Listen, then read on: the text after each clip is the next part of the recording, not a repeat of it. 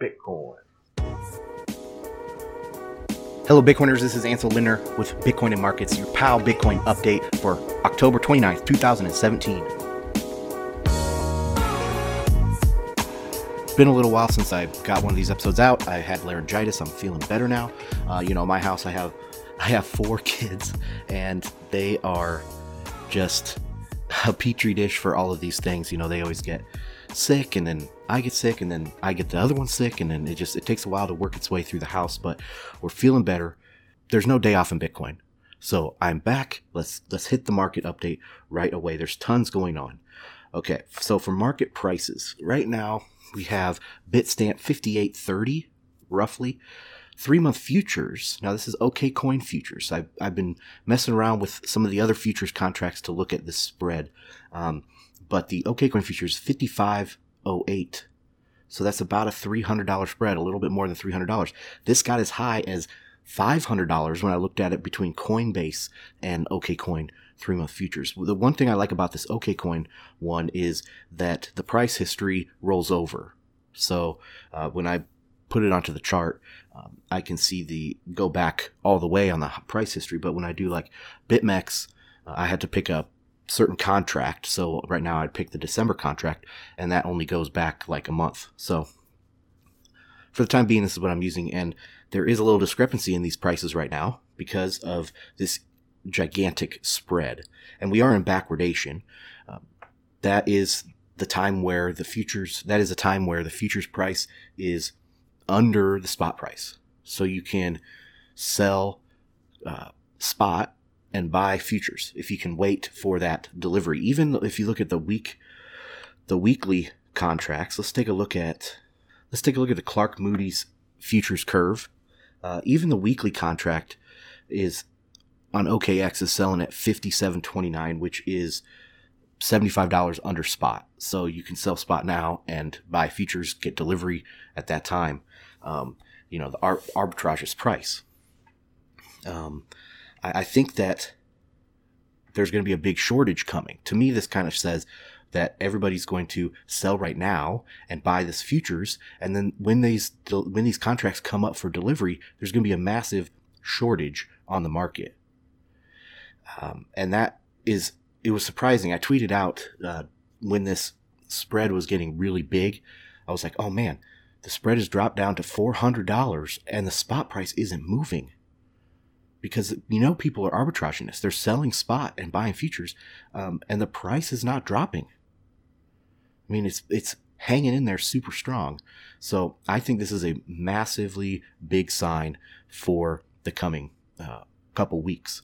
This is going to snap back the other way. All right, what else? I put a few links in the show notes for you guys to check out, to Clark Moody's futures curve, and also to some backwardation information if you guys want to take a look at that. Okay, so another story out is Bcash. Bcash has been up 60% in the last 2 days, from $300 all the way up to $500. And so that's actually like 65-70%, right? It's pretty funny to me. It's acting just like a shitcoin. You'll see a shitcoin get pumped up like 100% in a day, and then it slowly trickles down. Hopefully there's another bid somewhere in that downtrend, and it gets bid back up. But to me, the story here is that GBTC is going to be liquidating their Bcash. And so, turning over the profits. I don't know if they're going to be plussing up their Bitcoin holdings or if they're just going to be distributing the cash amount to their shareholders. But they have about 180,000 Bitcoins, roughly, in that fund. And they'll be selling those. It seemed like over the next 90 days, the wording was, very financial kind of legalese stuff. And so to me, it wasn't super clear, but I expect maybe this price, like if I'm a big holder and I hold a lot of GBTC and I know that they're going to be selling my Bcash, well, maybe I'd buy Bcash right now, right, at $300, pump the price up to $500, $600, $700, and so that when GBTC sells, they sell to me. I make that profit off of that, what I just did, and I make the distribution on the Bcash. I mean, it's a win-win for me as a big-time holder of GBTC to bid this up. So I think there's a lot of market manipulation happening here. Of course, that would probably be illegal if anybody would find out anything like that, but it makes total sense to me. And of course, Coinbase is going to be putting their Bcash supply out on the market. I mean, we're going to have a huge supply glut here pretty soon in Bcash, because remember, most of these mining rewards are going to a couple addresses and for Bcash, and they have not sold. They're just stacking. So they're not covering their cost of mining yet. They're making a long play. How long? 90, 180 days maybe. They'll be holding that, hoping that it pumps up to a couple grand and then they can sell it, right? So maybe after this big GPTC spike, maybe some of this mining reward starts getting sold off. I don't know.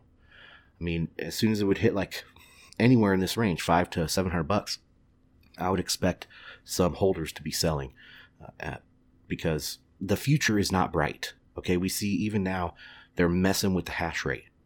That is not a way to build a good business, a good service, a good currency. They're all about payments. Well, if I don't have a block for 12 hours, like that's not a way to build out an economy off something that doesn't have a block for 12 hours. So long term, Bcash has not gotten better. It's probably every day it gets a little bit worse. And I just think there's some funny business going on with the prices here. The market cap for Bitcoin, 97 billion. The global market cap of the Bitcoin space is 172 billion. That leads to a maximalist price of 10,352. And all along with this maximalist price, I've been saying this is a stretch goal for Bitcoin, right? Because really, Bitcoin, and now I've been hearing a lot of people say this now, that Bitcoin underlies the entire quote unquote crypto space.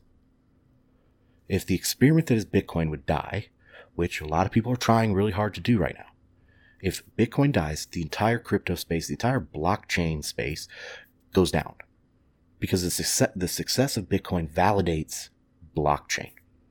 Don't get it twisted. That is the case.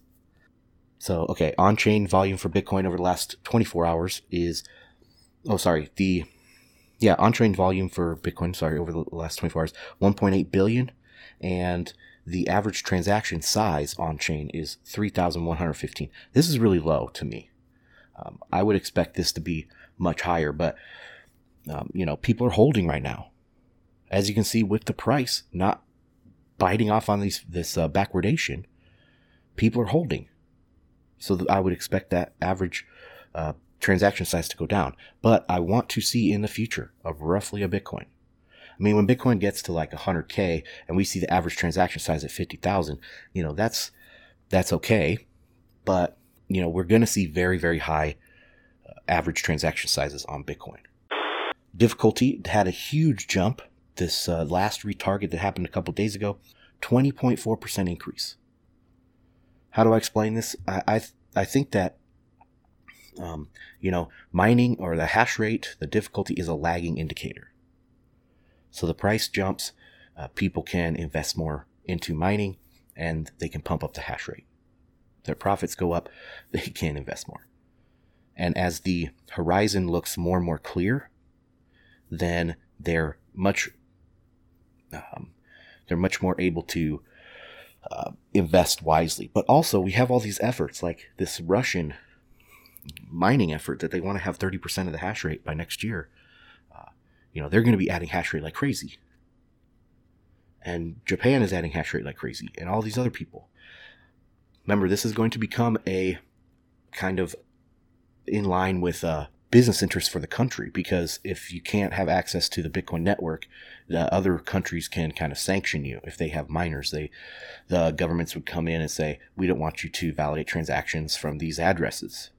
Okay, so people will have to mine to keep from being quote-unquote sanctioned on the blockchain. Another aspect to this that I want to bring up is that as miners invest more money, they're more risk averse.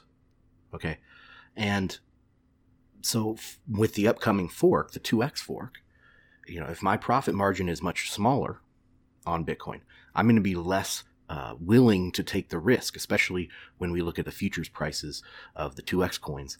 So increase in hash rate, especially a drastically, fast increasing hash rate, to me is a net negative for any sort of fork that's going to happen. So that is a very important aspect to look at over the next couple weeks. Local Bitcoin's volume over the last 7 days was $55 million transacted, worth of Bitcoin, obviously. Paxful was $10 million. These aren't all-time highs or anything, but they're very, very solid and pointing still in the right direction. They're right on this hockey stick. Maybe in a couple months we'll look back at 55 and we'll be steady at like 75 or 85 million. So that's nothing to worry about here if it's not at all-time highs. So total public OTC data is about $65 million worth of Bitcoin transacted. The average OTC price now in US dollars was $7,280. So I would say that's a near-term goal, where the maximus price is kind of a stretch goal. This would be a near-term goal, $7,280. All right, that's all I have for fundamentals, guys. It's looking bright. I'm going to tweet out a couple images of my pitchfork that has been really working. I mean, the center line has acted as support all along here. So we'll see how this goes. I hope that Sunday night we pump up Bitcoin. Okay, Ledger X news. I've been looking at their volumes and stuff. They had on the first week, this last week, they had $1.9 million of volume for their one-day forward swaps. Okay, that's pretty good. They had 1 million for their week prior, which was their kind of test week, their soft launch. They doubled that in the first public week, and I expect that to grow week on week. And if you follow me on Twitter, I will be tweeting about that. BTC MRKTS is the handle. On here, they have other things too, like they have a call option and a put option, and the cost for that. So the cost for a call option was $120 on this last Friday, and a cost of a put option was $2. Huge discrepancy there. All right, next story is the Bad Rabbit ransomware. I'll link to this in the show notes. And this is a new ransomware that was released through a Russian website targeting kind of Eastern Europe or Russian-speaking audience. So the Russian sphere of influence. And I immediately thought that this was an attack on Russian Bitcoin holdings. This is an interesting new wrinkle in Bitcoinization.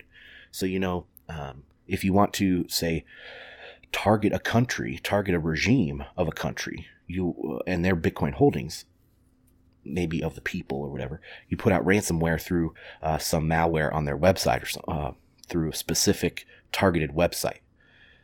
You can see this in China. Like, what if there was a way to drain gold reserves back to the West with ransomware? I mean, they would be doing it for sure. So the same thing will happen with Bitcoin, and people's security needs to be rock solid on this.